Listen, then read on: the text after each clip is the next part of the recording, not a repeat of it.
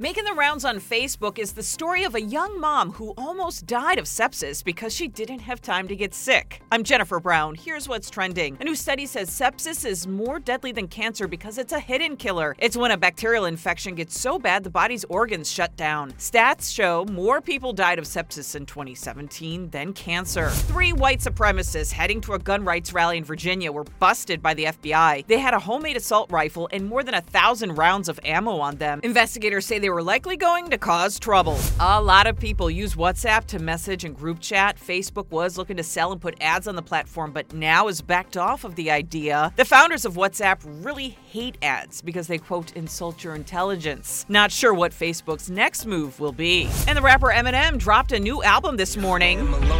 New music video, too, for a song about the mass shooting in Las Vegas. At the end of the video, he asked fans to register to vote to help change gun laws.